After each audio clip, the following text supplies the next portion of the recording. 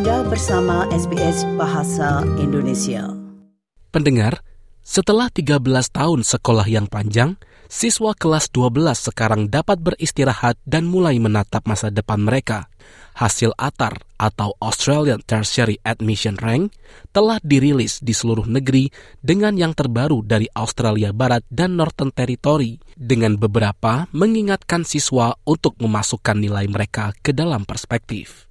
Berikut ini adalah laporan selengkapnya yang disusun oleh Masilia Aili untuk SBS News. Setelah 8 tahun sekolah dan masa belajar yang intens, waktunya telah tiba. 95.6. Meninggalkan Bhutan pada usia 10 tahun, Selaksya Magar akan menjadi orang pertama dari keluarganya yang belajar di universitas. Cita-citanya adalah menjadi dokter kandungan. I wanted to become a doctor because we have a shortage of doctor in a refugee camp. So I was like, there is a lot of opportunities to become, opportunities to help people. And in that time, we have shortage of doctor. Why can't I? One time I was in a situation that I can't even help when someone needed help. I don't know what to do. Namun nilai ATAR-nya sedikit di bawah nilai yang dibutuhkan untuk mengambil jurusan tersebut, dan dia tidak sendirian. Siswa dari setiap negara bagian dan teritori kini telah menerima nilai mereka.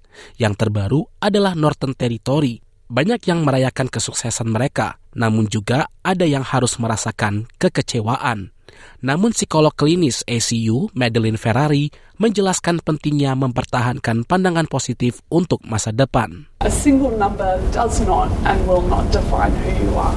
There is so much more to life than just that single number, and being guided by areas of interest or passion, that's what will lead to a value-driven life, not being guided by a single number. Pola pikir tersebut diadopsi oleh pengusaha Sabri Subi. Dia memutuskan berhenti dari kuliahnya di jurusan marketing untuk memulai agen pemasaran digital internasionalnya sendiri. The decision of going to university or not going to university and what degree that you do isn't such a big thing. I just remember being 18 years old and, having career guidance counselors and all of those kind of people come and talk to you, and they make it just feel like it's the be all and end all, like this is a decision that you're choosing to make, that it's going to basically be the path that you're on for the rest of your life. And more often than not, the path that people pick fresh out of high school isn't the path that they end up doing. People chop and change multiple times in their life. Peluang masih terbuka bagi siswa yang belum menerima hasil ATAR yang diperlukan untuk jurusan pilihan mereka. Tawaran putaran kedua akan tersedia untuk siswa di seluruh negeri pada Januari, dan ada jalur lain seperti TAFE atau Technical and Further Education.